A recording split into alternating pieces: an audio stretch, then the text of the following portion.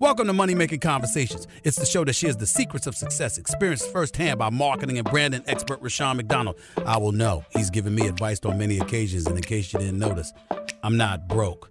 You know he'll be interviewing celebrity CEOs, entrepreneurs, and industry decision makers. It's what he likes to do. It's what he likes to share.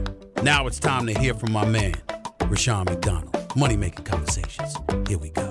Welcome to Money Making Conversations. I am your host, Rashawn McDonald. I tell everybody every week is my mantra to stop reading other people's success stories and start writing your own. I also tell people about their passion, to lead with their gifts, and don't let your age, friends, family, or coworkers stop you from planning or living your dreams. On my show, I interview for consumers as well as business owners, and give them access to celebrities, CEOs, entrepreneurs, and what I like to call industry decision makers. I ask them advice on giving us secrets to their success. My next guest is Dr. Simone Whitmore. She's a board-certified OBGYN and star on Bravo's Married to Medicine. Returning for his 8th season with guests, some of the co-stars or stars, Dr. Jacqueline, of course, Miss Dr. Whitmore, Dr. Heavenly, who's a dentist, Dr.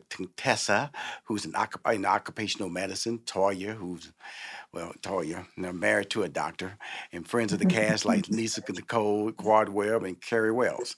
New cast member this season, Anila. I saw on the pilot, first year. She's a fashion blogger, but she's married to a doctor. Dr. Simone Whitmore is on my show to talk about COVID-19, civil unrest that's airing on the season that she's experienced personally as well, and the upcoming season of Married, which is the 8th season of Married to Medicine, and the realities of being a real doctor on a reality show. Please welcome to Money Making Conversation for the very first time, and I'm happy to have her on the show, Dr. Simone Whitmore. How you doing? I'm doing excellent, and thank you so much for having me. First of all, thank you for coming on the show. And, the reality shows at one time were considered, thought it would be a fad, thought they wouldn't last, and at one time they was really out of control. They were physically out of control, and a lot of noise, a lot of cussing, a lot of fussing, a lot of drink throwing. And you decided to, being a certified doctor, into this realm. What drove you, or what was the motivation behind being a part of Married to Medicine? The reason I was willing to film reality TV is because I felt that little Black girls in America needed to see somebody that didn't come from money. I came from an alcoholic dad, a single mom, and I know how to have a good time and live my life without the white coat. And I wanted little brown girls in America to see that if I did it, she can do it too. Well, you are doing that. It's into its 8th season, and it's all about branding too, and always about what people think of you and what people. This is not a negative interview. These are just basic questions, and that I'm just probing and just trying to get your story out because I think it's a really great story.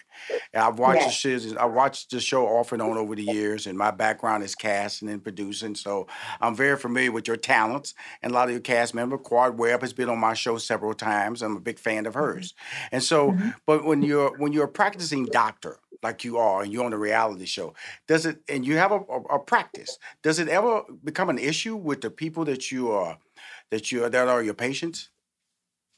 So most of my patients who've been with me for years, they know who I am. I may say a little mild cuss word in the office, trying to be funny. And my patients understand me. When I came to reality TV, I came as my authentic self. No more, no less, just my authentic self. And what is your authentic self? I'm just asking. I love medicine. I love OBGYN, but I also like to have a good time, hang out, shop, have a cocktail after hours. Yes, ma'am. And I love to laugh. Well, I think in hearing what you're saying, you want to break the stereotype. Or if there is a stereotype, you want to say, this is me. And it's all right to be me with no I guess, standards or because some people kind of put people on pedestals. And I think that's what you're saying, that please look at me. I'm Dr. Simone Whitmore. I am board certified. I am successful. I'm happily married. I have a son about to go to college. He's living a good life, and I live in a beautiful home. Why can't I be me? Why can't I dress this way in this fashion fashion savvy? Why can't I eat this way? Why can't I laugh out loud in public?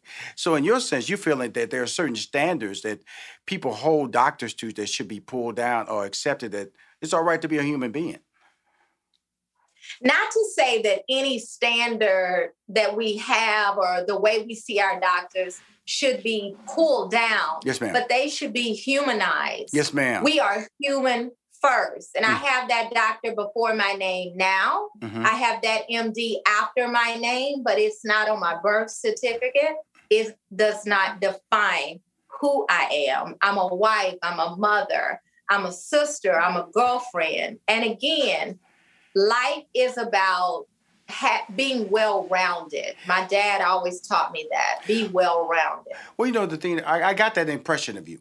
And the first episode of the 8th season, which I did get a chance to see, because I wanted to make sure I was caught up to speed on where the characters were being developed. And basically the first episode is your episode. Like I said, you joked off air. You said, you know, you star, why not?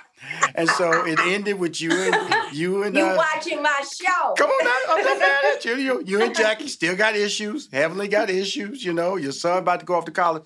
But I thought there was a real tender moments in there with your conversation with your son about racism. You know, because that's a reality that, you know, I have a daughter. She's she's in college, but even having a young African American male, that has to be even more stressful, knowing he's going to an environment that may have seeds of racism. Talk about that.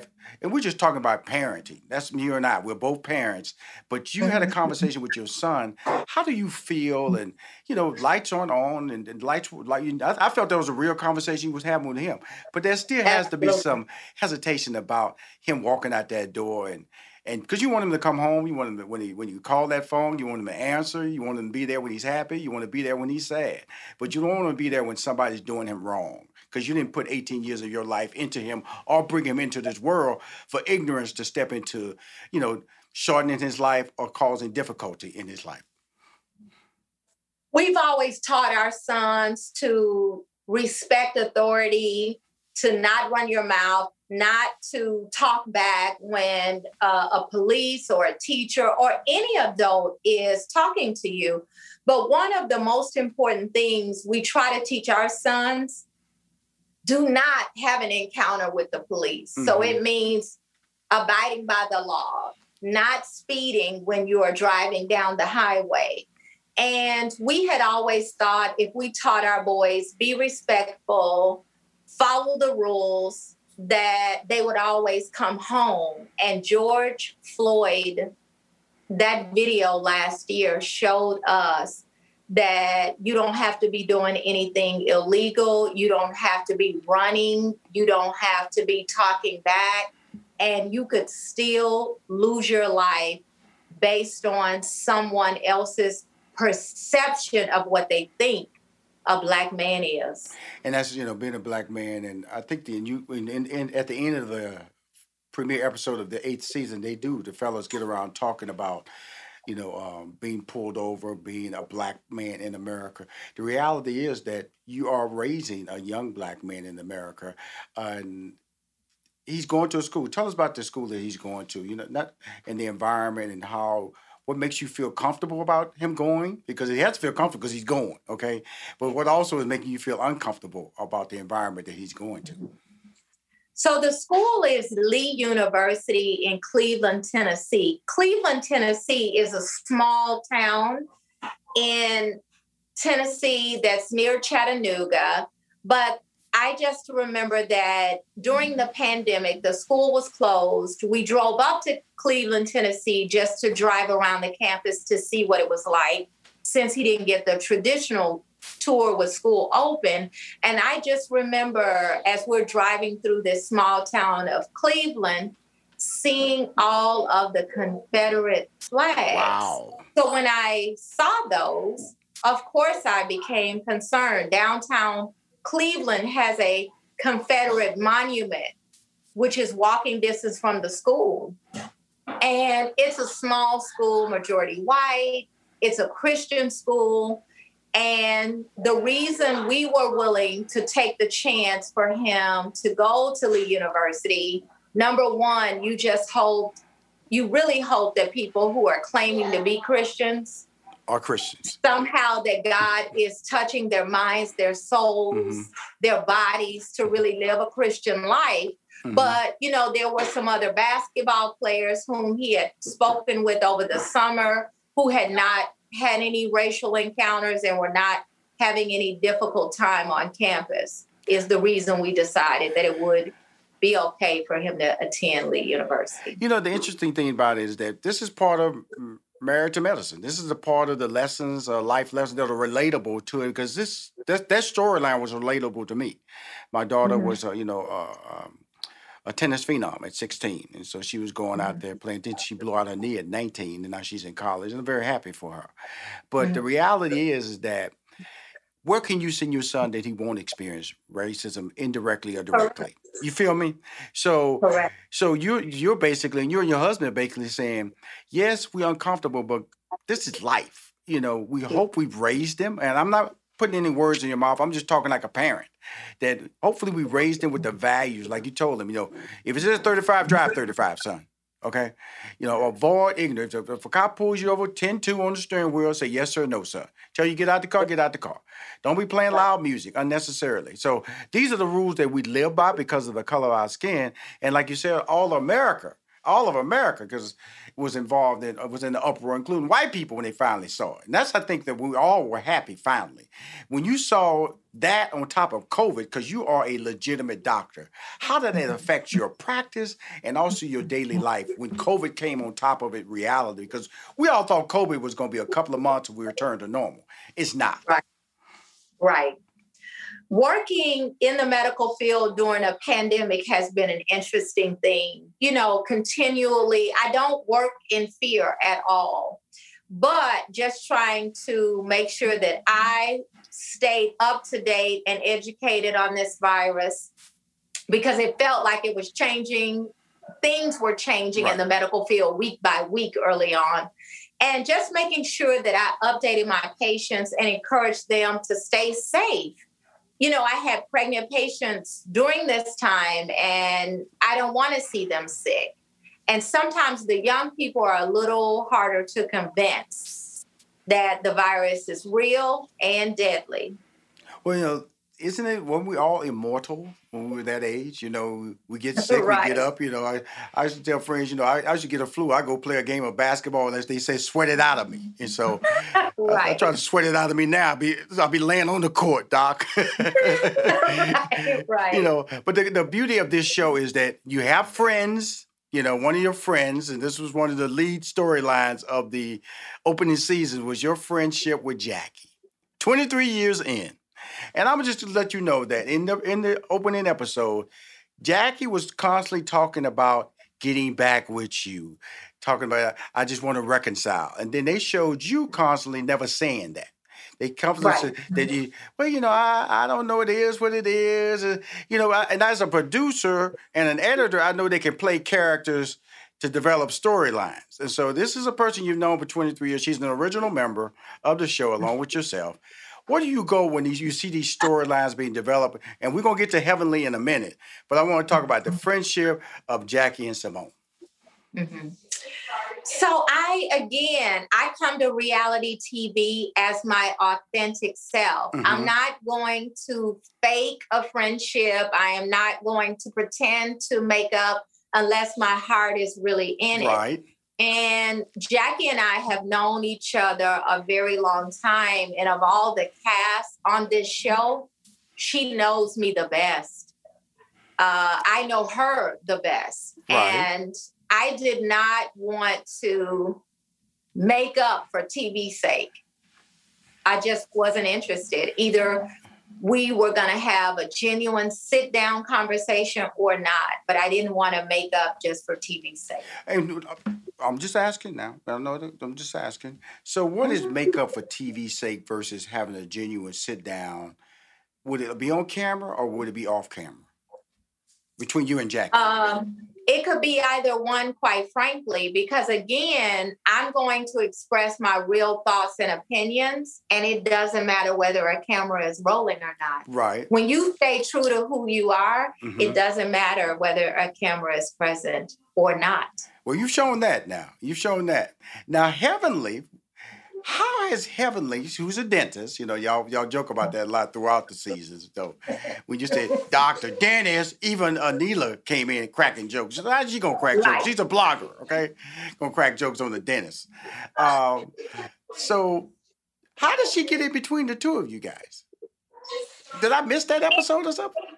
Well, so in actuality, I don't think that Heavenly came between me and Jackie. And that is how I felt last year. But in the pandemic, I spent more time at home.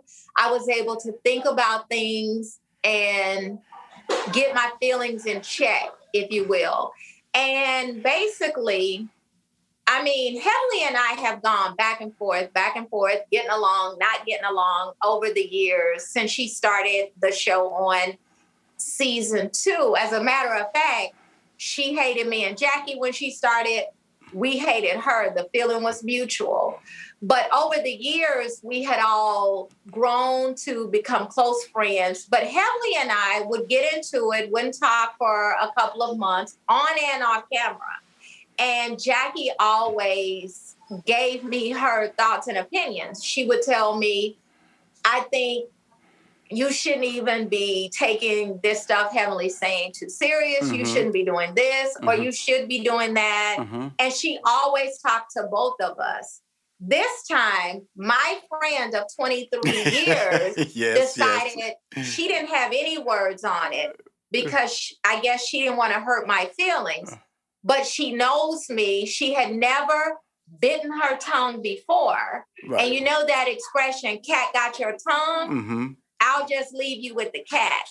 Well, when y'all did have a sit down where she said that she was going to be, it was on camera, that she didn't want to make a decision. She wanted to make it. And then you took that very personal. And so I see now, Dr. Heavenly, who is a dentist, by the way, is reveling in this breakup. I think she's reveling in driving a wedge between the relationship. And personally, I think she likes it. And then personally, I don't think Jackie sees that. Am I correct in assuming that? I think Jackie is naive, or she has developed a wall of stubbornness to say that she's not going to be bothered.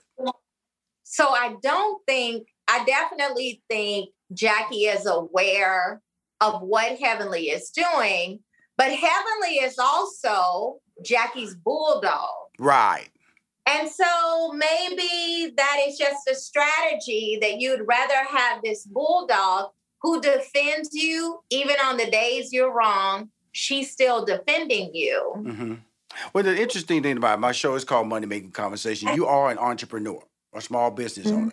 Let's talk about that whole process of dealing with, because people want to hear my show about advice. What would you give? And starting to practice. How would you hire people? I always tell people, you got to have a great HR person. You got to have a great accountant. That's my early notes to anybody starting to, especially accountant. Don't be sitting over there trying to do books by yourself and you've never done books before. So as an entrepreneur who start up, because you represent, the fastest growing population in entrepreneurship are African American females, and you are an African American female. You are a star. You are a brand. Talk about being a small business owner, just when you started, but also now during COVID-19. Mm-hmm. What I would recommend for anybody who is starting a business, do as much research as you possibly can before you start your business. Right. Know the industry you're going into. Know some of the pitfalls of the industry you're going into. And for me, I was already practicing medicine before I opened up a business. You can't even imagine how hard it's going to be until you actually open those doors. Right. But I do agree with you that you have to have an accountant who gives you advice regularly. And what I like to say is count all your pennies. Look for your pennies. Figure out ways when you're buying supplies that you could save money. Mm-hmm. Because you may be only buying from this supplier, but then somebody over here has it cheaper. Learn how to build relationships so that when you need help, you can get help. You need a banking relationship. That relationship with an accountant. You need relationships with people in the industry who are doing the exact same thing you're doing, just to get advice on the pitfalls when they actually happen, how to get out of those pitfalls. And just know that no matter what happens, you can always depend on yourself in business for yourself. There you go. Now, one closing question is about, you didn't plan on, because we talked about budget. You say always count your pennies, know where every penny is. We did not think, and I'm saying I'm a business owner. I did not see masks in my budget. I didn't see hand sanitizer in my budget. I didn't see working from home in my budget. And telemedicine, I'm sure, will picked up strongly in your business. But like I say, you're dealing with OBGYN profession. So telemedicine, almost like, what is that? So how did that affect your business model and also your employees? How did you work through that? Like, I was able to do teleconferencing because I'm just dealing with graphics and I'm a production company, but you're in medicine. How did you deal with that, and how did your patients deal with that? So definitely finding PPE to purchase and purchasing PPE was an additional expense. But what I tell anybody who's in business for themselves, always save for a rainy day. Because if you have savings, when you run into these additional expenses, it just shouldn't be that big of a deal. So you either have the savings or you have a credit line with the bank available to help you in a financial need. But with staff, I try to stay calm and try to reassure them. For me, with pregnant patients, I was not able to do all of the visits using telemedicine. Surely we did some, but not all. And what I did was we continued to come to the office. We shortened the office hours, and I continued to make payroll for the full 40 hours a week. But again, just looking for resources out there. Right. There were a ton of resources available to small businesses. I applied for the PPP loan. My big bank didn't give it to me, so I went to my small bank. And again, I have two banks. I have the big bank, I have the small bank. Nobody told me to do it that way. That is just one of those life lessons that I learned early on in practice. And I've been in solo practice since 2004. So you learn things, and there are always going to be hiccups and speed bumps. You just have to learn something from every speed bump in the road. Well, I got to close on that. I said it was my last question, but I had to bring this up because my wife is important in my life. When those speed bumps that you're talking about, those speed bumps, you got to turn to somebody for some truth and sometimes for some advice. Sometimes that truth is not what you want to hear, but it also comes with good advice because you know that person's going to be honest with you. So I'm leaving my question to your husband, who plays an amazing supporting role. I'm going to just tell you, Doctor, I'm a fan of yours. I've always been a fan of yours. And when you had that conversation with your son, when he was shooting that basketball, I was over the roof with you because that was pure. That was pure honesty to me, because it was relatable to me, and it was a seed that bore out of your husband being there because African American young men need that male look, how to treat women look, what you do in all these different situations. So talk about your strong support group, my man. Talk about him right quick before we close it out.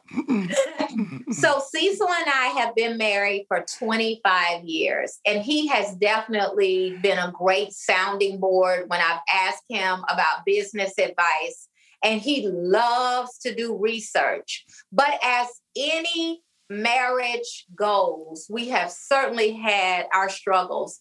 Our marriage actually came to the brink of a divorce, which I shared on reality TV. And I was so thankful for this reality TV family who helped us to realize that we were being stubborn. We had stopped listening to one another, and we were able not only to reconcile, but to make some differences in our marriage so that we could keep on going and not just keep going, but keep going strong.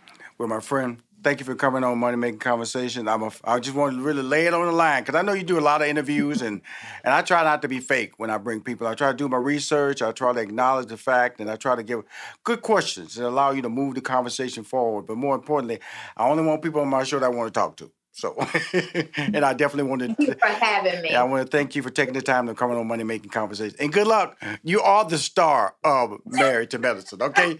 Tell everybody Rashawn said that, okay? I said it, girlfriend. All right. Don't tell Quad. All right. We will be right back with more Money Making Conversations with your host, Rashawn McDonald. Hi, I am Rashawn McDonald, host of MoneyMakingConversation.com. The Cafe Mocha Swag Award is a celebration of Black men making a difference in our community by empowering others to reach their life goals. They can be civic leaders, people in business, activists, celebrities, and everyday dads. The Cafe Mocha Swag Award honoree this week is Jermaine Dupri.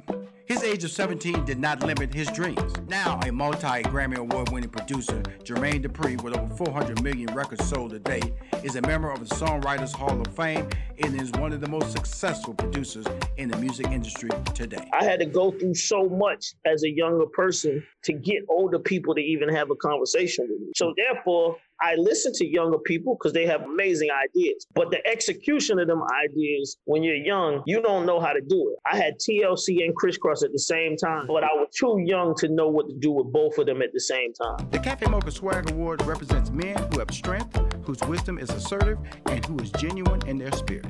Welcome back to Money Making Conversations with your host, Rashawn McDonald. My next guest I've known a very long time, Dr. Ian Smith. He's the first, let me give you a history on his books here. First, New York Times bestselling author of Clean and Lean, The Clean 20, Shred, Super Shred, The Shred Power Cleanse, and The Blast the Sugar Out, which I recommended for my mama. And she used it dearly until she passed away. And is the host of the syndicated television show, The Doctors.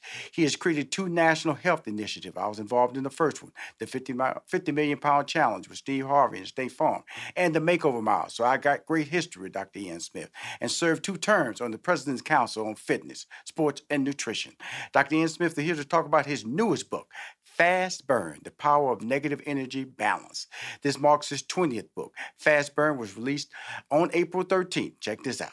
And immediately his numerous bestsellers hit list grew.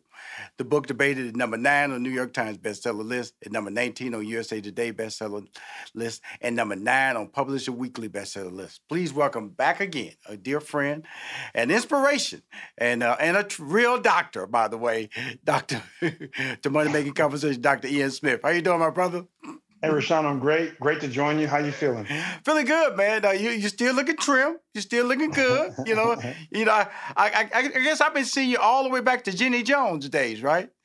Yeah, it's been a long time. And I was saying to you before we started the broadcast that, I'm getting old like everybody else. However, I'm in the fight. I think that in life, and a fight in a good way, not a negative way, but, you can't just resign yourself to things just happening.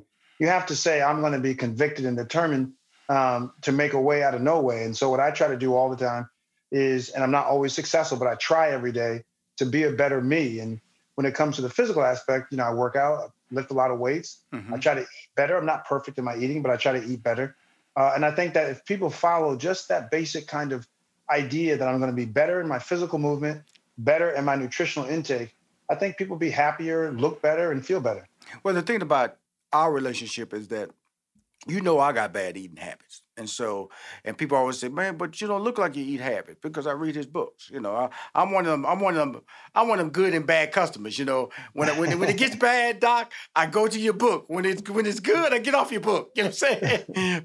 But it allows me a system of direction. And I think that's what we're trying to talk about here, because so many people out there have health issues, they have weight issues because they don't have direction. And also direction that's, I think, is tied to common sense. And that's what I've always felt, that your books are tied to common sense, correct?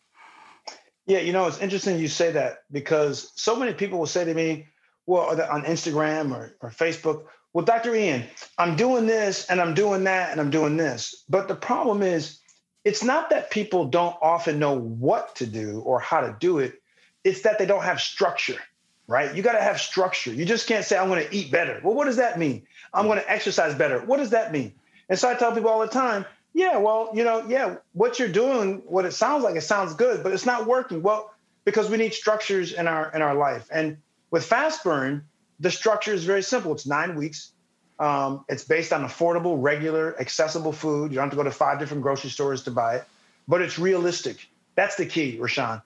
A plan is not going to work for people if it's not sustainable and realistic. And so I wrote this plan from the standpoint of the user. What do I mean by that? I mean, I asked 2,000 people in my Facebook group to try out the original draft of the plan. And they gave me their feedback, what they liked, what they didn't like, what worked, what didn't work. The average weight loss was 15 to 17 pounds in 9 weeks.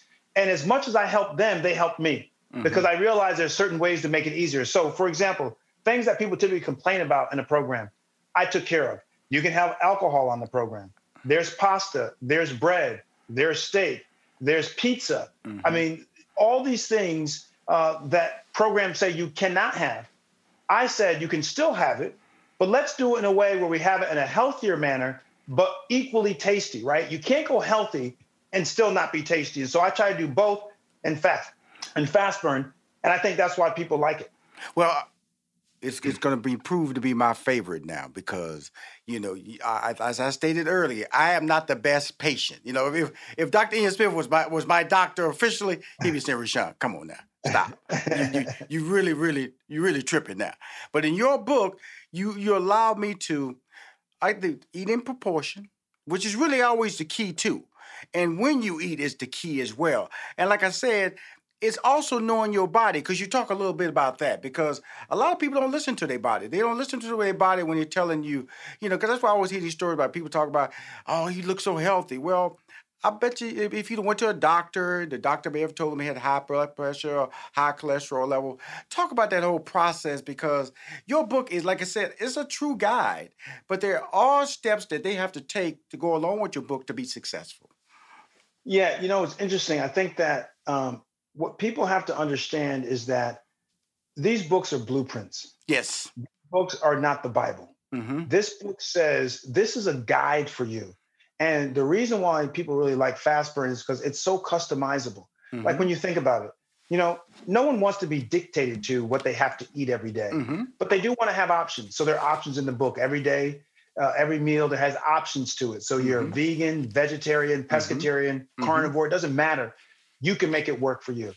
So you have lots of options. Then the other part of it is some people say, well, you know, I don't want to go to a gym. I don't like to go to a gym. Right. I say, no problem.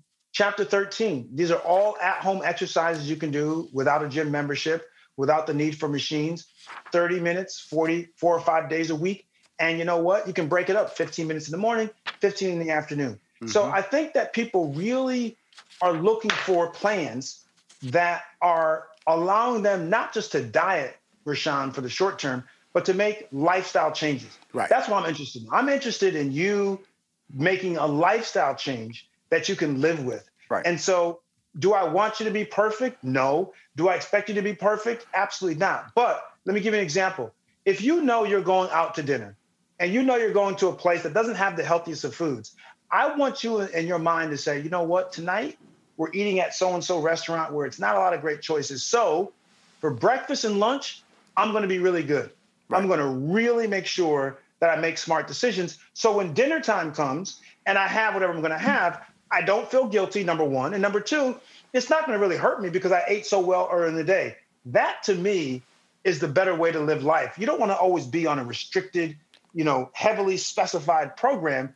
I want you to do a fast burn for 9 weeks. Then I want you to put it on the shelf and say, okay, now I am prepared in all the situations that come at me to make better decisions. Well, the better decision part comes into what we're talking about. Your career has always been tied to. I'm lead the book a little bit because your role as host of The Doctors, which was groundbreaking to me. Also, it was groundbreaking because it happened during COVID. And you are a real doctor. It affected African Americans overtly, people of color overtly. And so with that being said, your role, as happy as we were, because you came on my show, we talked about it, what you were going to do, but we all thought that COVID would kind of like come and go. And now we see it's not going to go at all. It's kind of like going to be like the flu. We're going to have seasonal COVID-19 shots. We'll talk 2 questions. First question is, coming into perspective, your role and what you had to play as the host of The Doctors and COVID-19, and then the long term will be my second of us living with COVID. Yeah, 2 great questions. So the reason why I agreed to host the show this year was because if you think back, before this year, there was a lot of misinformation, a lot of, uncredible, discreditable information that was being disseminated from the White House on down. Yes. And I felt like the country was confused and that doctors and scientists were not leading the conversation. If you're in a health crisis, the doctors and scientists need to lead the discussion. If you're in a financial crisis, the economists need to lead the discussion. Right. I mean, this is just how it works. And so I felt like we had spent a year spinning our wheels, listening to all kinds of nonsense. And so this, to me personally, was a great opportunity to be on a big show with a big flat platform to bring in experts to talk about the issues. And I also want to bring in diverse experts. Yes. Because experts come in all shapes and sizes and all colors and backgrounds. So I wanted to bring people from all walks of life and all experts from all different voices to come in on the show. So that, to me personally, was very important. And I think we did a great job of being able to communicate to the rest of the country all things related to COVID, whether it was vaccines, treatment, people who are long haulers, how do you raise kids during COVID, how do you date during COVID? All these topics were important. And I think that when I look back at my career, this will have been a very important year because I had some small say in shaping the conversation around COVID and dealing with COVID, and also trying to get people on air to talk about it in a credible way. Now, when you look at the long term of COVID, however, we're at a very critical point here because people who have not gotten the vaccine, a lot of them don't want to get the vaccine. Mm-hmm. And we need to still reach what's called herd immunity, mm-hmm. which basically says that enough people have either gotten vaccinated or been infected that the vast majority of the population is immune to getting sick and infected again. Herd immunity. Now, there are two ways to get to herd immunity. You can get there by vaccinating everybody. That's the fastest way to do it. That's the less costly way to do it as far as life. If you vaccinate everybody, we save lives, we get herd immunity. But some people won't take the vaccine. So what does that mean? We can still reach herd immunity, but what that means is the people who do not want to take the vaccine eventually will get infected because the virus is like the cold virus. It's just going to stay there. Mm-hmm. And so those who don't, so imagine 100 people. Mm-hmm. Imagine 80 people get the vaccine. That means those 80 people are protected. Now you got 20 people. Okay, these 20 people who do not want the vaccine, the virus is going to circulate within them. Wow. And then once you get infected, then you will have some type of immunity. That's what happens, right? They'll get infected. If they survive, they will have some immunity. We don't know how long that immunity lasts. We don't know how good it is, but they will have some immunity.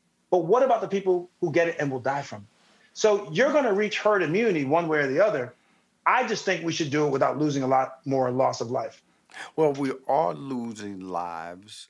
And I'm going to tell you, I never took the flu vaccine. I've taken both. Pfizer, took both of my vaccination shots in a timely manner. I feel comfortable. It kind of gave me my life back. I'm not going to lie to you, Dr. Smith.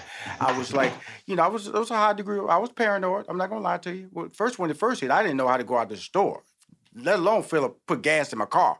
What do I touch? Right. What do I don't touch? Do I touch my steering wheel when I get back in the car? Do I touch the doorknob when I open the door when I open my car door? So when I got vaccinated, I developed I still wear my mask when I go out in public. I sit down, I take it off from eating. But I really want you to tell my my audience about that comfort zone that you would get. And I've said it many times, but I'm going to just let you know this, man, how important you are. Sometimes, you do stuff on a regular basis, Dr. Ian Smith. There are no other Black voices or voices of your color on TV talking to us. Understand that now. There's some great voices. Dr. Fauci's great. Dr. Ajay is great. I love him. Gupta, he's great, but he's not you. And so, and that's important that you understand that because you're just doing your job. You're brilliant at what you do. You're saving lives on a regular basis. And sometimes you don't know that you are saving. Somebody's just doing your job like any doctor would do when you go into the hospital. I just feel your hospital is the TV. Your hospital is social media. Your hospital is a public medium. And so you don't immediately see the results because you're not there checking on us once a week or we're not coming in and check on with you. But your voice as an African-American talking to us is so important that at this point, for me to get you back on my show, not only to promote your incredible book, because you've never failed me with your diet plans. I've used them many times, and I've told you many times when the book that I recommend my mother to use your book. Used in just Rashad. I said, yes, she's using it right now, okay, and happy. And so, what is your role? Am I putting too much on your plate? No, you're not. It actually, while I am happy on one hand, to hear you being laudatory and complimentary about what I do and its impact on people, it's also very sad to me. It's sad to me because there are a lot of other undiscovered Dr. Ians out there who are going to be better than me at what I do, who are equally educated, equally articulate, equally informative, and equally helpful. And they're out there, brothers and sisters. And it's lonely being the only. Right. And it shouldn't be that way. We need to have more of our young brothers and sisters be given the opportunity not to become Dr. Ian, to be better than Dr. Ian. I'll accept that I'm a pioneer in a way, but my hope is I've paved the way for more. I'm not one of those people who become successful and then don't turn around and not try to help other people to get through the gates. I want as many of us to get through the gates as possible, and I'm just hoping that in this time, this moment of racial awakening and awareness, that people will reevaluate all aspects of our society and look at TV and look at the people who we bring on to talk about education and law and politics and medicine and realize we got to have diverse voices talking. It just can't be the same people all the time. So while I've been very blessed to have my platform and you guys invite me always to be on your platforms, there are a lot of younger brothers and sisters who can do the same thing, and I want them to have a chance. As I said to you before the show started, listen, man, I'm getting older. I've been doing this for almost 25 years. Yes. It's time for me to go out and play more golf and be with my family. And I still write books, but I want to leave the stage and hand it off to somebody else. But people who are in charge of who gets on the stage need to have the awareness and the open-mindedness to bring others in. And that's what's important to me, Rashawn, is that other people get a chance to voice. I am not uniquely intelligent. There are other intelligent people who've gone to great schools, who have great information, who can say the same thing, if not say it in a better way than I say it. I want them to have a voice and have an audience. So I'm hoping that when people look back on my career, they will say, not how many bestsellers that I have in books, but that they'll say, you know what, Dr. Ian Smith was a pioneer and he opened the doors for all these people to be able to come on and talk to the world and represent us as African Americans in a respectful, proud, and professional manner. Okay, cool. As they say, you said some great things, sir. Thank you. But I gotta, it's rebuttal on you. Those books that you write are important because you're an African American, and guess what? Books aren't number one because they were bought by Black people. So that means that you have cleared the way as a pioneer for people to respect medical advice, diet advice, life advice from a person that doesn't look like them. That's why you're important. That's why I can't push you aside. As you say, I'm ready to go play golf, spend time. Got all that. That's what vacations are for, okay? We're talking about legacy creates a path. You know what I'm saying? I'm talking about when I'm in trouble, I need my voice. When I was growing up, man, before the Fauci's and all the world, Dr. Welby, MD, that was my man, all right? And so these are the things that we grow up on. I'm just saying is that you have become an institution. And I'm just telling you to slow down, Doc, okay? And realize that be appreciative of what I'm saying about you. I know you are. I know me and you go way back. But 25 years is just 25 years. Now if you come on the show, with a pot belly, gray beard, and you're looking, I'm going to say, this might be our last interview with Dr. Ian Smith. Right? He looking pretty bad. Can you find his twin brother? Does his twin brother look like that? Or his twin brother looking, we really got problems. But you are not doing that. You're stabilizing yourself. And this is why I say you can't go away. Because, see, now we're battling age. Because, see, what happens is people stop dreaming when they hit a certain age. They start at 50, they go, I can't do that. 60, I can't go. See, I know at 70, 80, 90, you still going to be Dr. Ian Smith. We might be on book 30 by then. You might be, you're going to be on another council. You can still telling us the direction. And the reason I look at you this way, the reason I have to talk to you is this way, and I know you're going to have a comment about this, and I want it, is that the next battle where you at right now is letting people know age should not define your dream. Am I correct about that? Let me tell you something. A statement I came up with recently that I'm starting to like, and I say it more and more. Even if you live to be 100, life is still short. And by that, I mean is that you are never too old to dream, to chase dreams, to form new dreams. Think about it. Life is so short. You should spend the entirety of your life in the pursuit of fun and happiness and your dreams. Right. And it's not just about checking things off of a list, by the way, because when I check something off a list, I add something else because that is what keeps me going. You want to keep going. And so I agree with you that, as we age, we tend to think, well, it's a different season of your life. Well, yeah, life is seasons, but that does not mean, Rashawn, that you stop the pursuit, that you stop the dreaming, that you stop looking up at the stars and thinking and wondering. Those things, I think, are the true texture and magic and beauty of our life. Absolutely. Now, the book Fast Burn, let's a 9-week program. The program is broken down into 3 parts. We're going to talk about ignition, intermission, and acceleration. Now, before we go there, when you say that the power of negative energy balance, what exactly does that mean? Yeah, before I explain that, let me just say to people listening, go to my Facebook group. We got 12,000 people doing Fast Burn together. The Facebook group's name is called Fast Burn Challenge, Fast Burn Challenge. And if you're not on Facebook, you can do it through my Instagram, which is at Dr. Ian Smith, spell the doctor out, I-A-N Smith. Let me explain to you the subtitle, The Power of Negative Energy Balance.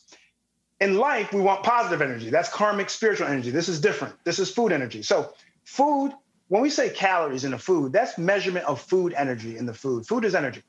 And so when you eat more calories than you burn off, Rashawn, you end up having what's called positive energy balance. You have more calories than you burned off. The body has to do something with that energy. Energy just doesn't disappear. That's not how it works. What does the body do with that extra energy? It stores it as fat. Fat is the storage form of energy, okay? Why do bears, gorge on food before winter comes, before hibernation? They do that because they're eating, and they're getting fatter and fatter and fatter, the blubber, because they're going to eat that blubber during the winter when their food source is very scarce. Well, same thing with our body. Our body will take that extra energy and put it as fat. Now, that's positive energy balance. What you want to be, however, is the negative energy balance, just the opposite. So in Fast Burn, you're still going to have all your meals and all your snacks. However, the amount of energy you get from them will not be enough to meet the demands of your body's energy needs. So your body has to find the energy from somewhere. It says, where do I go to get energy? Oh, there I go. It goes into the fat stores.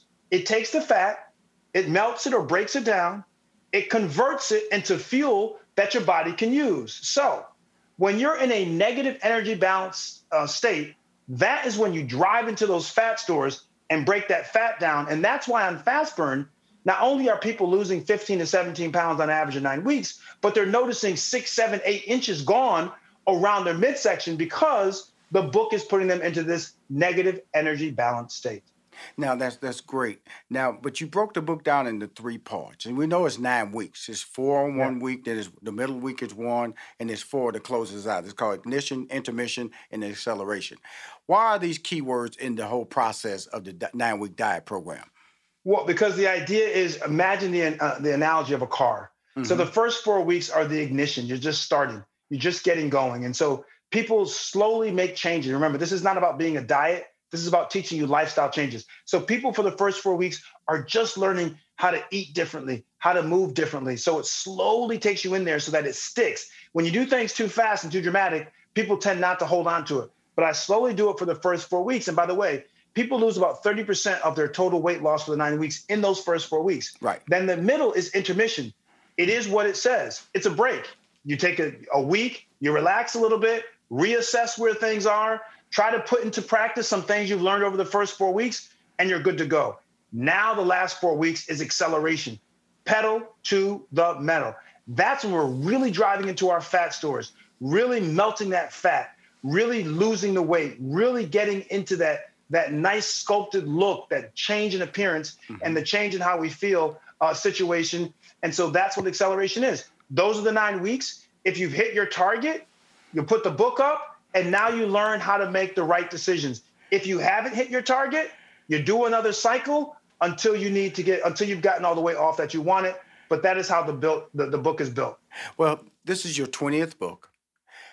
I just got to ask this question. What have you learned in each book? Because each one has a different take, a different chemical makeup, a different reason why you're attacking. They're never the same book. I can attest to that. They all have a different scope of knowledge that you're providing us about our bodies. What have you learned from book to book? This book, I learned that, number one, that people are able to do different types of intermittent fasting. Mm-hmm. That even though the science may say that time-restricted feeding is the best type of intermittent fasting for results, that doesn't work for everyone. Everyone can't necessarily follow that plan. That's why I use the 5-2 method in the book also. So I learned that people need to choose an intermittent fasting strategy that works best for them. The other thing I learned is that you actually can keep into a program some of the, I won't call them cheat foods, but some of the fun foods that people enjoy. You can still keep them in a program, but keep them in a way that people do not feel deprived, but they also are not overindulging, and you can still help them lose weight. Well, the whole process is this. Just a little publicity here. I know you said the word listening. Now, I'm on in television. I have my own network that I'm on in Atlanta, Georgia. So hopefully I get more sales for you. It's on AIB TV, 2 million homes in northern Georgia. And so I just love the fact that I'm talking to a friend. And I tease you when you talk about that old talk, we shut up, getting tired. You know, man, we're going to be interviewing each other and helping each other, supporting each other. Because when I talk to you, man, and we both have seen our journeys. And I just smile when I see your journey every time because it's tied to hard work. And I just like for you to close and just let everybody know that, you know, we all have dreams, and they all the same. Like you were saying, there are other Dr. Ian Smiths out there. But guess what? There's only one Dr. Ian Smith. And that's what allows me to say that you are a blessing and you have to continue to win. With that being said, what are your closing thoughts? My closing thoughts are very simple, that life is very fragile and very precious. And when you value life, your own life, that means you automatically value the life of others. That we have to live and comport ourselves in a way where we're respectful to our other lives and to the environment, but also that we are always chasing. We're chasing to be better. We're chasing to be happy. We're chasing to fulfill our dreams. When you have that type of drive in your life, every day you get up like I do, and you say to yourself, I'm going to squeeze the most out of this day because tomorrow is not promised to any of us. So I thank you for being a friend. I thank you for always having me on your show. And I encourage others out there who I may never meet that you can do it too. Absolutely. Thank you, Dr. Ian Smith, for coming on my show. Fast Burn, The Power of Negative Energy Balance. Buy it right now. Get it right now. Not just because I'm saying it, because it's going to change your life. And I'll tell you, 5 pounds, when you said the word sculpture, I thought about myself because I saw something in the little rib cage. I kind of saw it again, Doc. I saw it again in my old age, okay? So life is good, man. You be safe out there, okay? You too. Love you, man. Take care. Thank you. I appreciate it. My next guest is all about that, living the dream, watching him grow.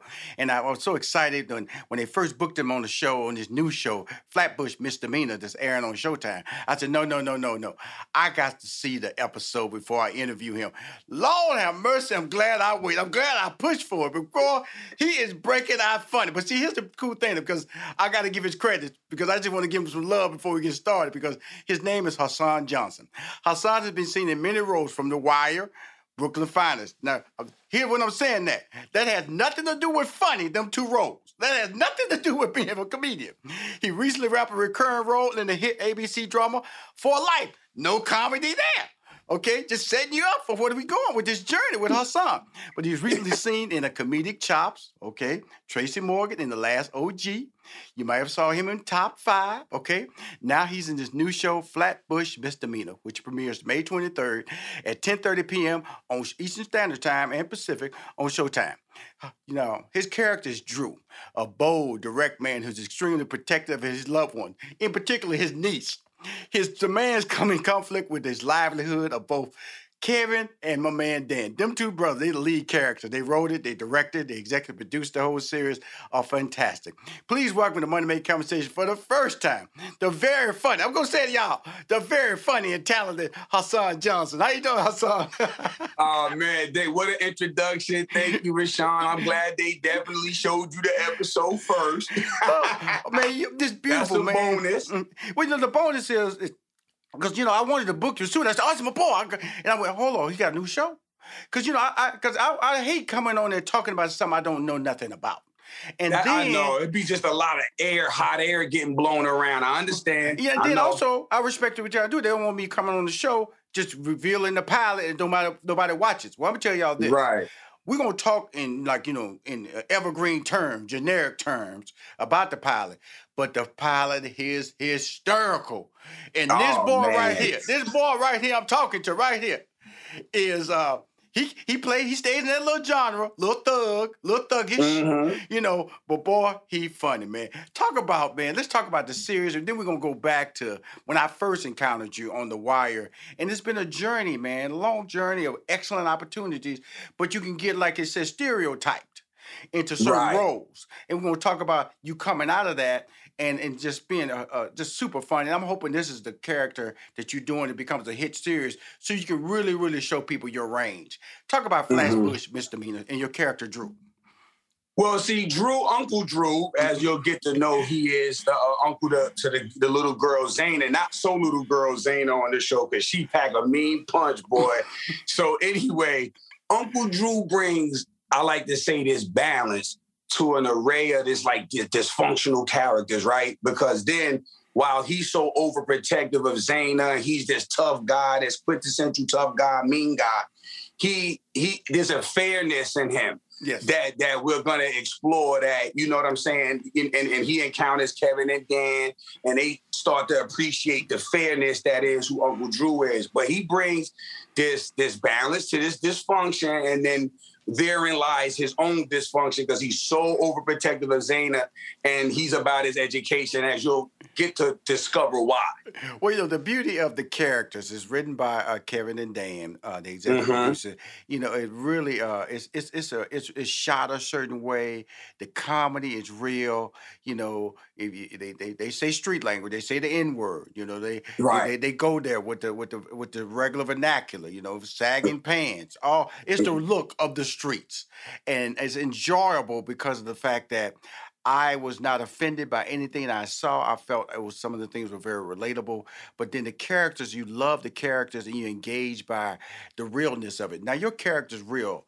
Now let's talk about that character Drew, Uncle Drew. Now, it's a scene and it kind of reminded me in Training Day. It's a Training Day moment. Remember when he was about to do homeboy bad in the bathtub, and then it came around and found out he saved my niece? That was a Training Day moment.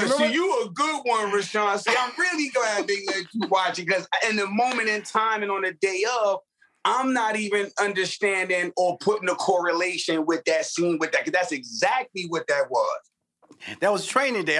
But guess what? I wasn't mad at it because I was like, we doing a comedy here. Right. And it was a funny... and it wasn't such a parody where you just understood, you know what? That's the same. You saw the parallel or the mirror of it, what was going on. Because believe me, it wasn't funny. It wasn't even close to being funny in Training Day. But here it was funny. I was falling out my chair. I was going, this boy a fool. This is ignorant. Then your other boy, all he do is play video games. And then your other Blue, boy, right? Blue, he a nut. Blue a nut. And then your other boy, he just opened the door, let anybody in. Anybody. So you got your niece in there. She popping boomerang photos on her, and you get the thing about it, man, is that this is just that setting because Kevin is a delivery man, and Dan is a school teacher, if you want to call it. Because Kevin ain't really a good delivery man, and Dan is not really a good school teacher. He ain't neither one of them, right? and so that's what. So we up here laughing about this series. It premieres on Showtime. It's called Flatbush Misdemeanor. Stars my man. I would say stars my man Hassan Johnson, because he's a pivotal character. Because he's a community character. He's in the neighborhood. He's that guy that, you know, if he walks by you, you know, you probably clutch your bag. If he goes by your car door, you probably press lock on your door. You know, you go in the store, you might see him and back out the door. You know, but. All those things, because you got that look, man. But in the end, you have a heart. Right. And so when you That's the main thing. He has a heart. Like I said, there's a level of fairness that comes with Uncle Drew. What you see is what you get. He wears his heart on his sleeve. You're not gonna get no BS. He ain't gonna sugarcoat and water nothing down for you. And that's what you could appreciate. And that's what you'll see the characters, Dan and Kevin, they start to appreciate that, I think, about Drew more than anything, because everything and everywhere else is so iffy and wish-washy, and their surroundings, they're so uncertain. They're these uncertain characters that they could appreciate that Drew is so, you know, just adamant. Well, I think let's be real about that character, because good writing has a way of telling a person's role. And your role is about rules. You know, it's like we all have rules. You know, like I said, somebody, the speed limit might be 35 miles an hour. You drive 40, but it's 35 miles an hour. And that's you. Right. You know what I'm saying? If you make a mistake, you hold people accountable for that mistake based on Uncle Drew's rules. You know what I'm saying? If you respect the rules, you're going to walk out of the house alive. You respect the rule. You might walk out of the house, you're kind of alive, but you're going to remember you broke that rule, right? Exactly. There you go. It's going to be a learning lesson. And that's what I love about it. So, but then again, we talked a little bit off air before we got on air, because you get stereotyped. You know, people see your photo. Oh, he gonna play a thug. Oh, he gonna play a criminal. Oh, he can play this. And you know, and I first fell in love with your acting, man, way back on The Wire, which was a phenomenal. When you look at all the people, man, that were cast in that series, all y'all working. All y'all doing big things, man. Through the grace of God. That's right, though. You know what I'm saying? So you say, why was that series so brilliant? The cast. Now you get to understand why. Now, see, because that's the thing, Rashawn. When we were shooting The Wire, we don't know we're making history. Yes. Not you. I swear to God, any one of us tell you that we knew that show was gonna be a hit. We be talking about it double the time later than it was on. Right. You couldn't have paid no one. I'd say they'd be lying if they said that they knew that. We didn't know. Right, you know what I mean? Right. It was the writing, that cast. Now you start to understand, as everyone's careers blossom and came into fruition, that no wonder that was such a great show. Absolutely. Your character was Weebay. Yeah, that's right. Hey, see, still in my mind. See, it's two characters stayed in my mind.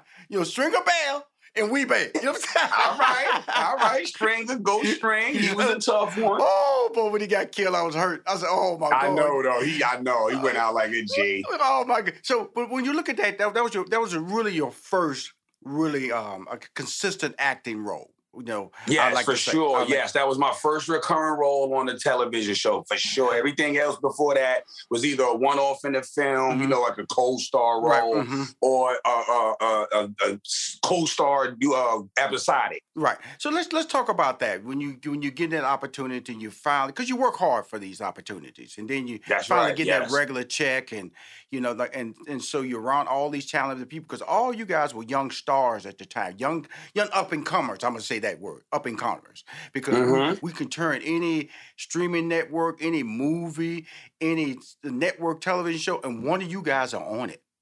On it. You know what I'm saying? And some of them, 2 or 3 of y'all in the same series. Yeah, let's not play with it. I mean, I done popped up in a few shows or, you know, movies with my fellow castmates from the show. Yeah, we don't go unscathed now.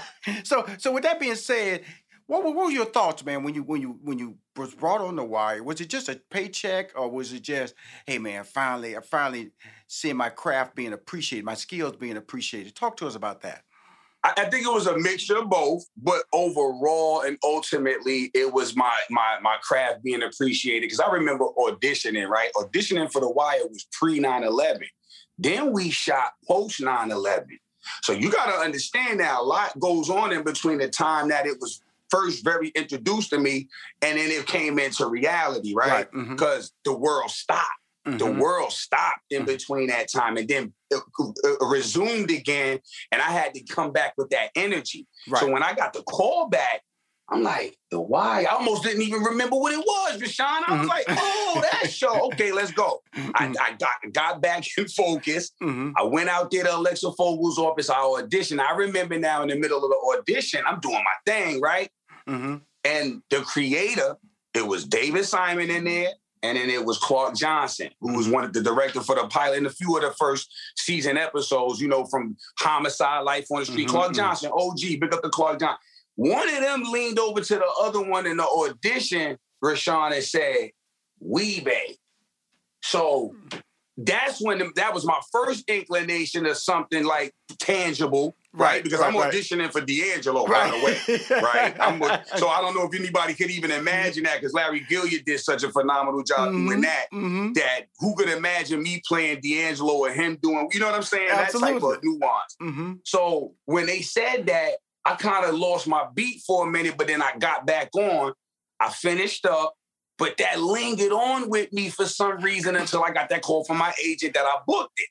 Like, who is this Weebay character? And then even then, I still didn't know, because they said, oh, Weebay here, he'll be around for 2 or 3 episodes. And you already know the rest.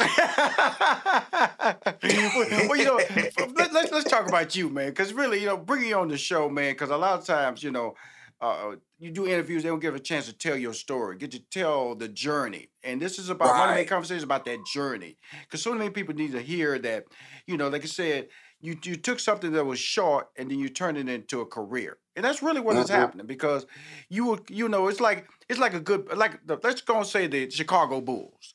If you made the Chicago Bulls, guess what? You're a champion, all right? When we look at it back now, we didn't realize, you know, the Last Dance showed us the greatness of the Chicago Bulls run. Now, when we look back at the Wire, we go, wow, look at all those people who came out of the Wire. So really, when you look at Hassan, you were being pushed by the best every day. Talk to us about that surrounding. Talk about the rehearsals. Talk about the you know, being pushed and being mentored as well to be your best during that time. I mean, Rashawn, one of the greatest experiences of my life. We talking about Wendell Pierce, Sonia Son, Lance Reddick, Clark Peters. I mean, it keeps going. John Doman, Andre Royal, Michael K. Williams.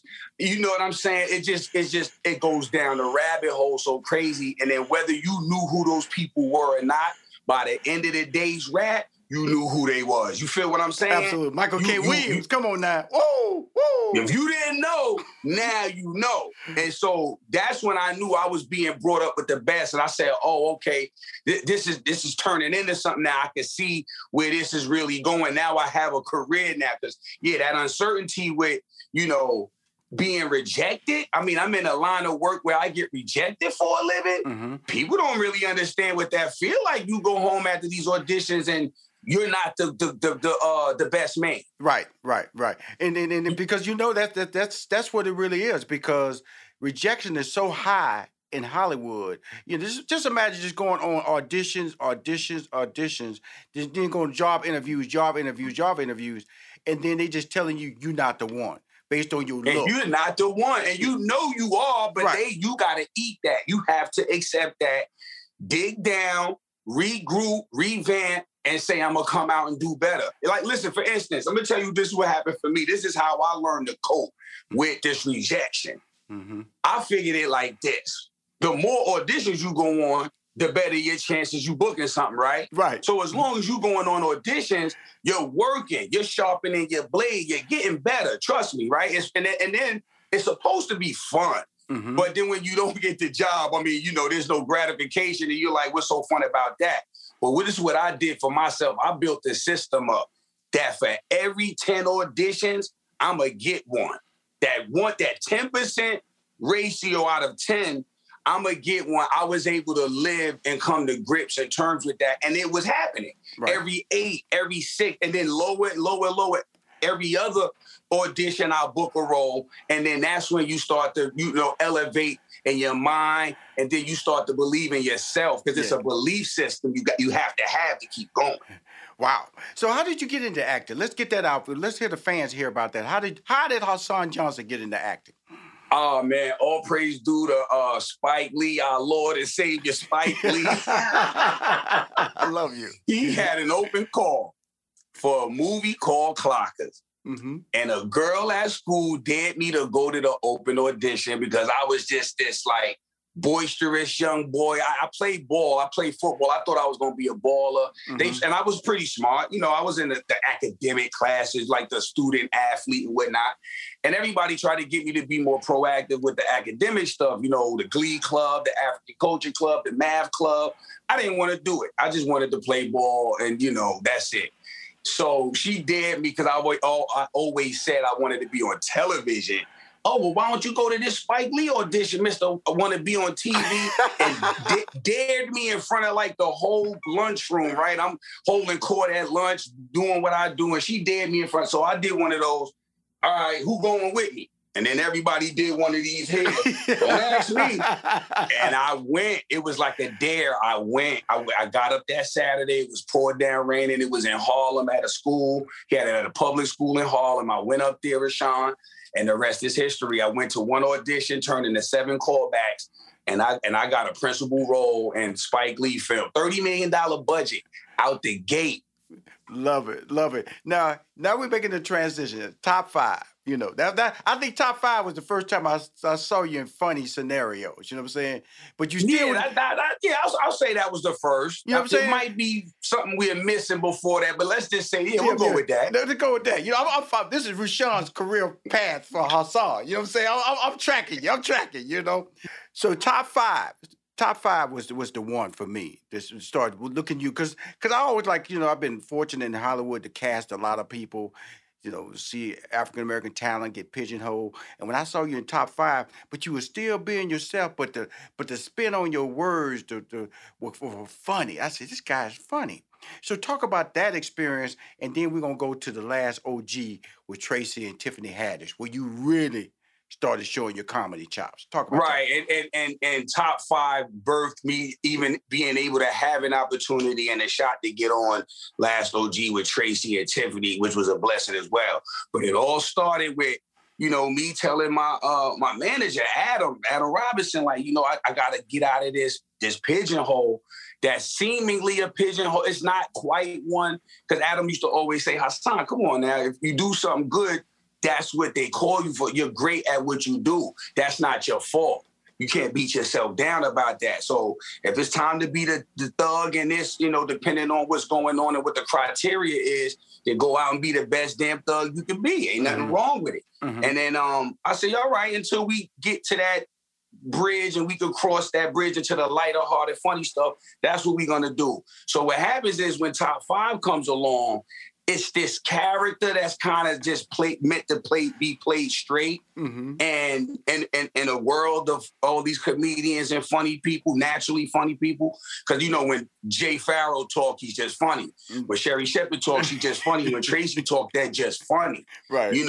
Chris, when they talk, they're just funny. Their tonality, their diction, delivery is just funny. So they ain't got to do much because they're established. We know that. But then here I go. So I'm not going to go above and beyond either. My best bet is to stay in my lane and go straight. Right. And that's what I did because I was fortunate enough I was privy to some info and their casting process that said, Haas, we ain't going to say no names. Right. But it was a couple dudes came through here, a few heavy hitters. They just wasn't giving it up like you was doing it. We just going to leave it at that. Right. And what's understood don't got to be explained. Right, absolutely. And that's what we're talking about.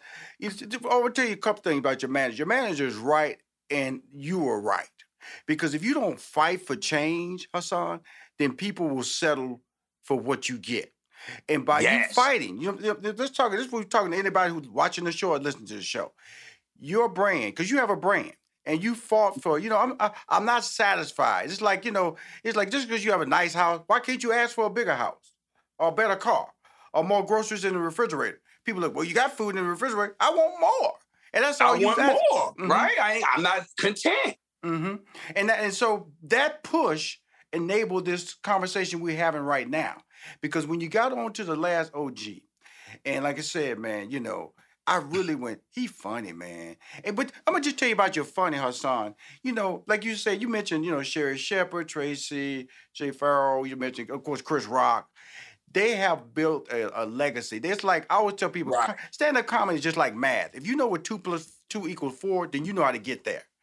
Your style of comedy is that you just natural, but you don't even understand you funny. And I think that's you go. You know what I'm saying? That's the gift, because all those people I walked on stage in front of hundreds of thousands of people and made them laugh. And so you are just one of those guys who just naturally funny. If you get around your family, you crack them up. I don't give a who. Your family go, here he come. But see, what a comedian has done, he's taken his funny from in front of his family to strangers. The strangers, yes. And so because you've not done that, it questions your ability. But brother, in the last OG, that stepped you up. And then you went back to life for life on ABC. Nice check. Wasn't supposed to be funny. You were supposed to be who you're supposed to be, incarcerated. Then in the back of your mind, you've set these templates of being able to do something more than just be a stereotypical black thug. Then Flatbush Misdemeanor comes along. Tell us about that whole process. I know we talked about it earlier, but I got to close the show because, brother, I can't wait to episode 2, all right, 3, so 4. This is what it is, Rashawn. This, like you said earlier, this is the most tangible opportunity to really show my range. Because then you're going to see, I mean, you talking about the first episode, you got 8, 9 more to go. You got 8, 9 more to go. I love it. And they let me go, man. I'm telling you, Kevin and Dan, man, they're 2 of the greatest guys around right now. They are soon to leave a deep footprint in this game. I'm telling you with this one. And it's all there for you. And they really let me go. They just let me go, like how they tell a boxer, let your hands go. Right. That's the best analogy with this character I could come up with. You guys are gonna be in for it's a roller coaster. It's so much emotion because you sit here, you talking about this comedic stuff, this funny stuff, but then you gonna be so emotional, you gonna be stressed out a little bit. Right. Well, you know the thing about it, but in a good way, because Kevin's life is stressed. It's stressed because, and he's relatable. Here's a guy, their lives are not moving forward, y'all. I'm going to just be honest with you. Their lives are at a standstill. They got jobs. They don't have career opportunities. They don't even see the career in the opportunity. All they are trying to do is get by. And I think we know a lot of people who are just trying to get by. That's why their characters are relatable. But what happens is when they try to move ahead, then they start making mistakes. And that's when they run. The mistakes start to come in. That makes you so, it humanizes everything. Because the way, I can say this, the way Kevin encounters Uncle Drew as a delivery. And when he comes into his place, he makes a mistake. The consequences of that mistake drives the first episode and the long-term relationship. Am I right? Yes, it does. That's it. That one mistake. And you know, I always say, Rashawn, in real life, I always tell people, you can't be upset about what is and what's not at the moment in time, because what you have to realize is every decision you made from out the womb to this day right now in May of 2021 is that every direct decision led you to where you are, whether you're currently happy, sad, whatever the case is, right, etc. Every decision you made led you up to right now. And guess what? It's a beautiful right now.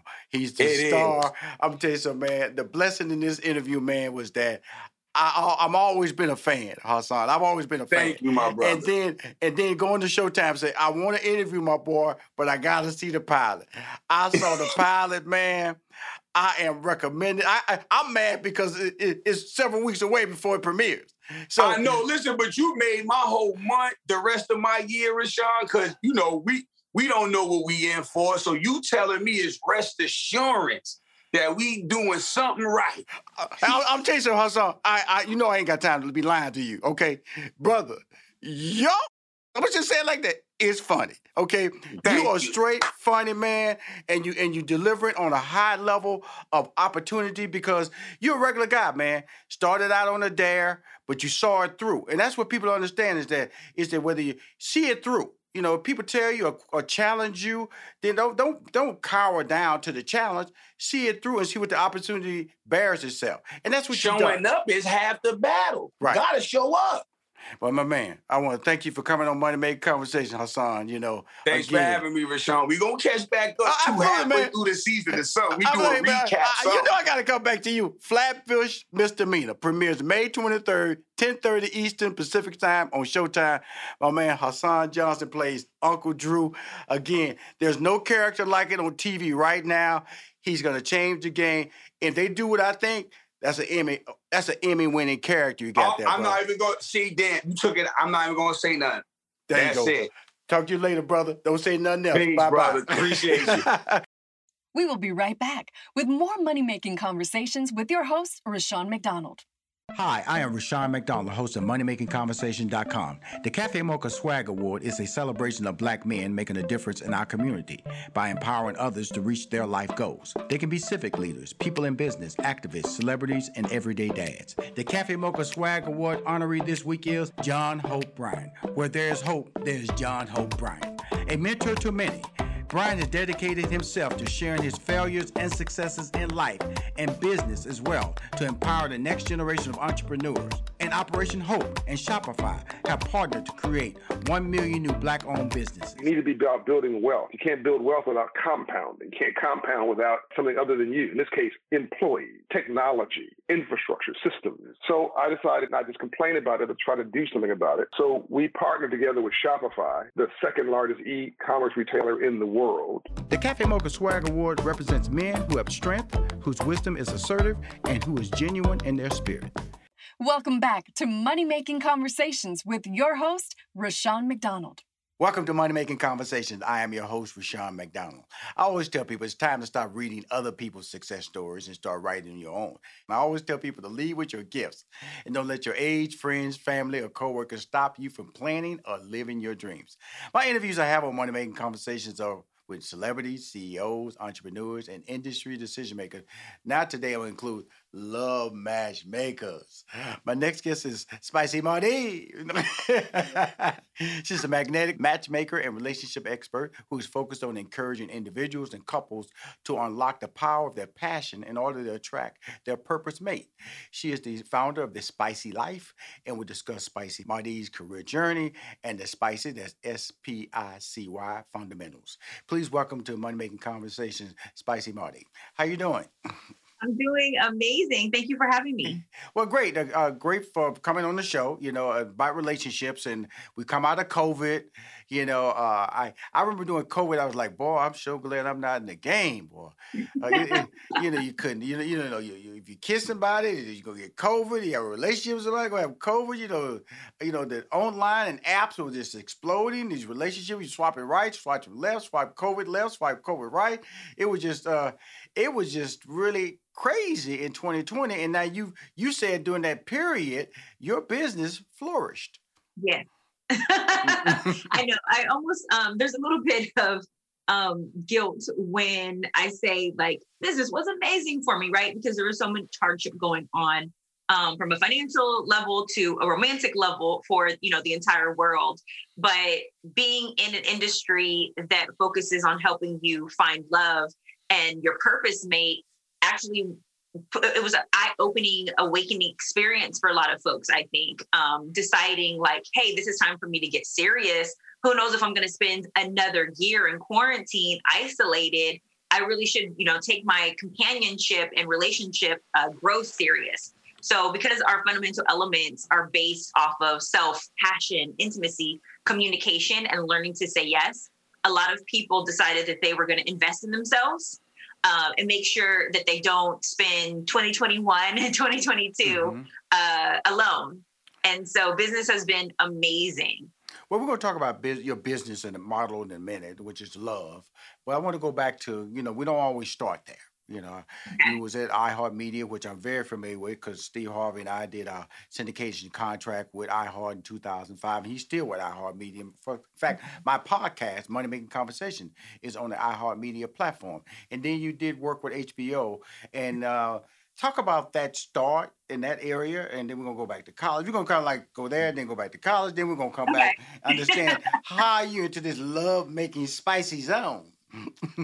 So my career journey has definitely been diverse, right? But everything that I've done has led me to this point. So I realized at an early age that my purpose and my calling was to connect people. And understanding that that was a part of my spiritual gifts, made sure that I went to, undergrad and got my master's in communication, since that's the number one breakdown in relationships. But all the while gaining experience as a relationship expert on media platforms, from radio to television. And so starting off at actually KJLH early on with Steve Harvey. Steve Harvey actually was at KJLH, but with Stevie Wonder. And then going from KJLH to 92.3 after having built like credibility in the radio industry, definitely helped me with my on-air experience, right. And doing a relationship radio show where I gave spicy tips. And so all the meanwhile juggling media plus doing a sales executive position at HBO and making sure that like I also knew how to pitch myself and market and brand. So I was able to understand operations of business at the same time while understanding how to be like in front of the camera. Well, articulation is the key. What you can't do, you can't stutter trying to tell people about love. You know what I'm saying? You can't, you know what I'm saying, Spicy? You can't mess around looking like you confused. You know what I'm saying? And also, let's go be real. You have to look attractive people. You don't want an ugly person telling you how to find love. So you are attractive. And then you have the word spicy. Thank you. I'll be honest with you. Just an honest money man can't say something. If I saw your picture, so she doing a relationship, I don't think she's that busy. If he was ugly, you know what I'm saying? Let's go be busy. But you're not. So fortunately for this interview. But then also you have the word spicy and you're attractive. Did that ever bother you that, hey, people might get the wrong idea about your brand, that you might get a wrong idea about you because you are a serious professional, okay? That's a great question. So I love the fact that spicy has become this word that we're like, ooh, what does that mean? There's this passion and desire that's associated with the word spicy, right? And so I love being able to have an opportunity to describe, even with questions like this, what spicy actually stands for. So I've always embraced it. I coined the name actually in radio because I've always pushed my business and my company and my expertise, the spicy life. So when I coined the name Spicy Madi, it was because, I'm the CEO of this company, but I'm always giving spicy tips. So when people ask me like, what does that mean? Like, why do they call you spicy? They always think it's because I'm this, fiery, right. Feisty, Black and Mexican Latina. And so I get an opportunity to explain to them, no, I'm mixed. I get an opportunity to explain to them that spicy actually stands for, self, passion, intimacy, communication, and learning to say yes. And that I coined it in my company. So I embrace it. And it's a catchy name that people get to remember. They sometimes forget Madi, but they never forget spicy. You have the corporate experience. Now you're taking it to a personal level. How were you able to avoid pushback when you started defining your voice? And I know you have history now, but in the beginning, you had to develop that history. Talk about in the beginning and then the journey to where we are at being interviewed with a resume of legitimacy tied to your brand. Yeah, I think when it comes to branding and credibility, right? People fall in love with the person, right? Before they fall in love with the brand, they want to know who's behind that. So when I explain my story of making sure that, I elaborate on the fact that I've been doing this since I was a child, really connecting people. My mother was married 3 times, single parent. Each time that she was married, I would set her up. I was going up to men in the grocery store, at the gas station, pitching my mother to them because I wanted a dad so bad. And so I got really good at marketing at a very young age. Hold on. You know, my mom's on husband, you know, number 4 now. So like, it's safe to say I'm really good at what I do, but understanding that you need the education and the credibility behind that, right? I went to school, mastered in communication, and really developed my method there. So all of the information that I have is based on true research, tried, tested, and proven. So when anyone comes from me and they're like, you know, well, what makes you an expert? You just get to go around saying you're an expert. I'm like, yes, actually, I have even more than 10 years of experience. I've been doing this my entire life, setting up over multiple couples where they've actually walked down the aisle, had children based off of my, you know, connection, and then have relationships right now that are flourishing, that are getting to the point of the proposal, and coaching my clients and seeing them all the way through. So I love when people question, you know, what makes you an expert or what makes you a guru, because it gives me the opportunity to really explain all of the investment and time that I put into this. And when people hear your story from a branding perspective, like, they want to not just believe you, but they want a relationship with you. And being in a relationship industry, I understand that you need self-awareness. You need to bring that passion and fire. You need to have intimacy, create a bond with your, you know, audience, and you need to have amazing communication in deciding how you deliver that message. And then you also need to be willing to say yes to the risk, yes to the unknown, understanding, you know, that not everybody's going to believe you, but that's okay. If you believe you're going to push that message anyways. So SPICY applies to everything. Absolutely. So now you're the founder of The Spicy Life. Okay. Again, carrying that brand spicy, taking it from a standpoint of using the word that's very popular, used for a lot of different, it describes a lot of different things. But in this case, it describes romance. You're trying to find that purpose mate. Now, what is the purpose mate?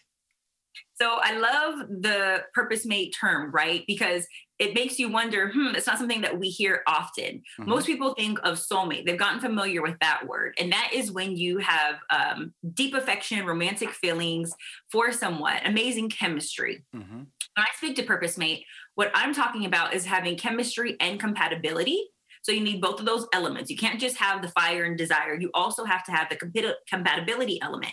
And then in addition to that, you have to be someone who understands and knows your purpose in life, and then wants to be with someone who understands their purpose.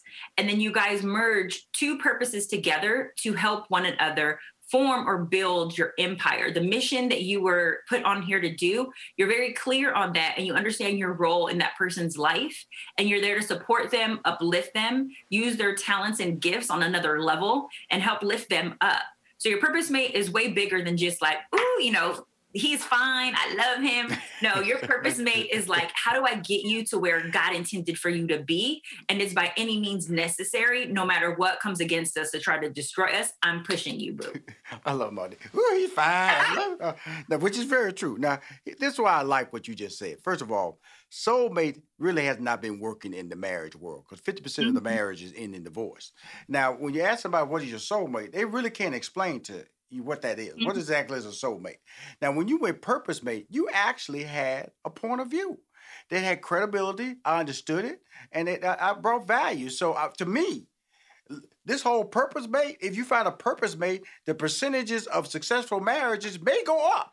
Yeah. Because soulmate is not working. I'm just sorry. It's not working. It's fallen. It's failed because can't nobody explain what a soulmate is. I can't tell you. I've never used the word soulmate, but purpose mate I could use because it has, you know, it's like anything you do in life, like a good job. You have to know it's a contract. And people tend to forget that marriage is a contract, you know, and you have the right to break it if it's not working for you. Now, in this situation, your purpose mate, like you said, is turned to that person's purpose, of what they want to do with their lives. And that never comes up in being a soulmate. I really like that concept that you really have honed on to, because it made me think.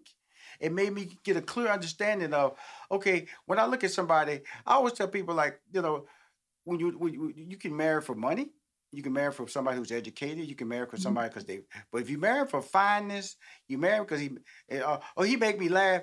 I'm going to tell you right now, that's going to be a short relationship. It might lead to marriage, and the sex going to get old. And when the sex get old, you won't be laughing as much. But if you marry based on a plan, and that's what purpose mate is. It's a plan, correct? Talk to me. I think I'm into this spicy life, girl. Talk to me.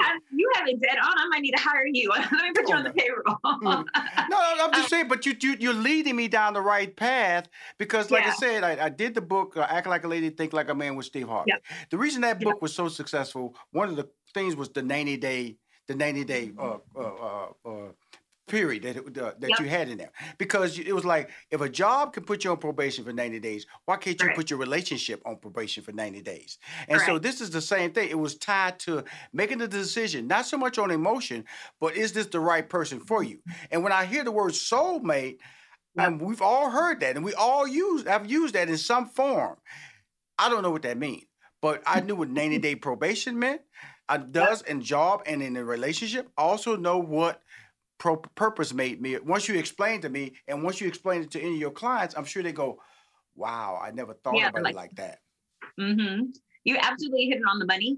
And the thing is one thing that I do love about Act Like a Lady, Think Like a Man, and I give you crazy, insane props for everything that you did for publishing that book and getting it out there, is that it speaks to strategy, which I speak to as well, right? Mm-hmm. What you're saying right now is that we have to operate less in emotion and how someone makes us feel and more in logic, which is totally what I'm in support of.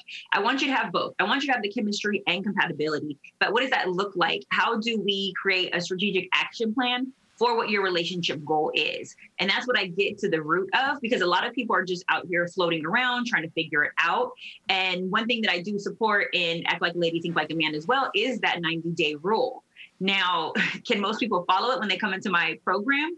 That's a whole nother topic, right? They require a lot of strength when it comes to being abstinent for those 90 days. But I fully support that and actually implement that in my spicy program, because I need people to have clarity of thought.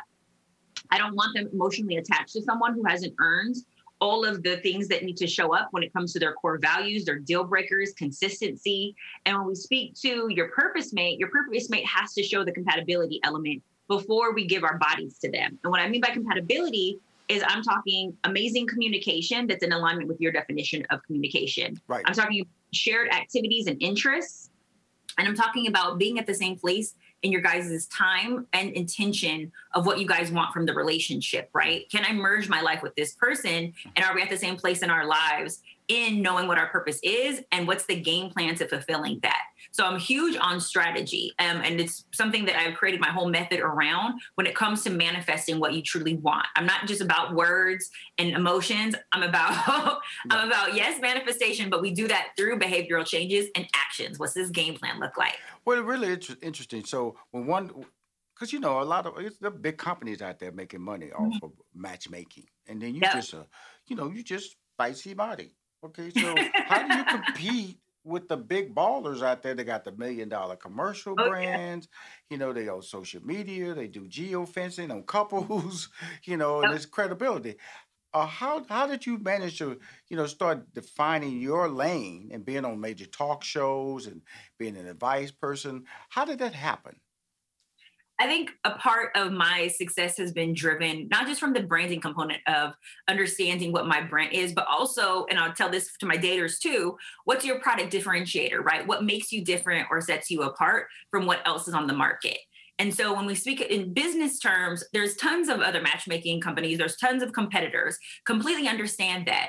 But what they're not doing is giving you the personal relationship coaching that comes with the matchmaking. I can introduce you to 100 people, but if I don't know how to raise your vibration, if I don't know your strengths, your weaknesses, opportunities, and threats, which is what I do for my clients, a SWOT analysis, right? Really understanding their character, what their beliefs are, what's holding them back, what's their limiting beliefs, really understanding who they are as a person and developing that personal attention. How am I going to set you up with your purpose mate when we haven't even gotten to the root of, who you are, some of your childhood traumas? So there's a lot of coaching that comes with my program. In addition to the weekly coaching, you also get an image consultant.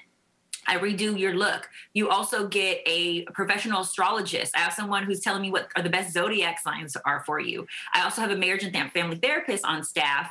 And then I also redo your online dating profile. So everything that we're doing is transformational. And we even have a fitness coach should we need to like help you from a health standpoint.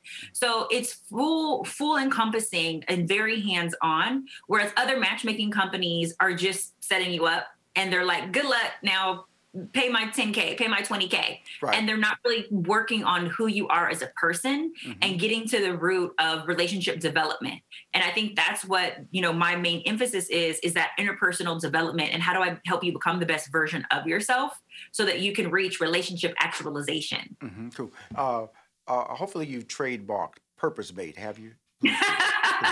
You're giving me a bar right there. We're working on it right now. I'm telling you, you have to. I'm telling you. There's 5 things that I have to trademark in addition to the spicy life, which I already have, and spicy Mari. But I have like 5 things in the queue right now. So I appreciate because that. I'm just sitting up here just looking at you because you got it. And I look at talent. I look at talent all the time. I'm gonna be coming for you when I get my book. I need your help. Absolutely, no problem. I've developed Money Making Conversation as a voice. A lot of people wanted me to mentor them and also give them advice. Well, I can do that in interviews, and also if you listen to the interviews that I do with talented people like you, maybe you can take those little moments of enthusiasm or information, because it's tied to both. Because successful people are driven by their hard work, also by their excitement.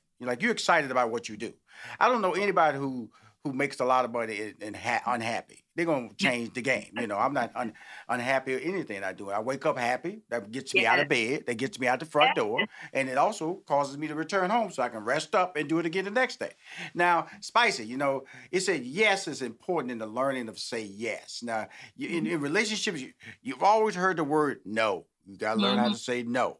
Now, and you is learning how to say yes, because that's the last of the terms with Spicy is spelled SPICY. Y stands for yes. So talk about that.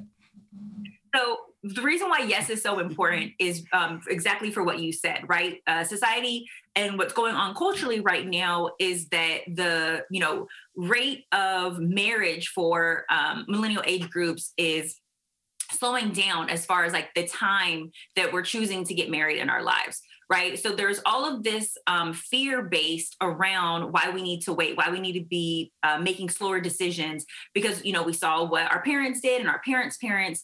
And because the divorce rate is so high, we're now dating from a place of fear. And so when you date from a place of fear, that's a scarcity mindset. You're going to be limited in what you believe your options are. You're going to be limited in what you believe that you can attract. So when I hear limiting beliefs, I have to help you with raising your vibration and having not a scarcity mindset, but an abundance mindset.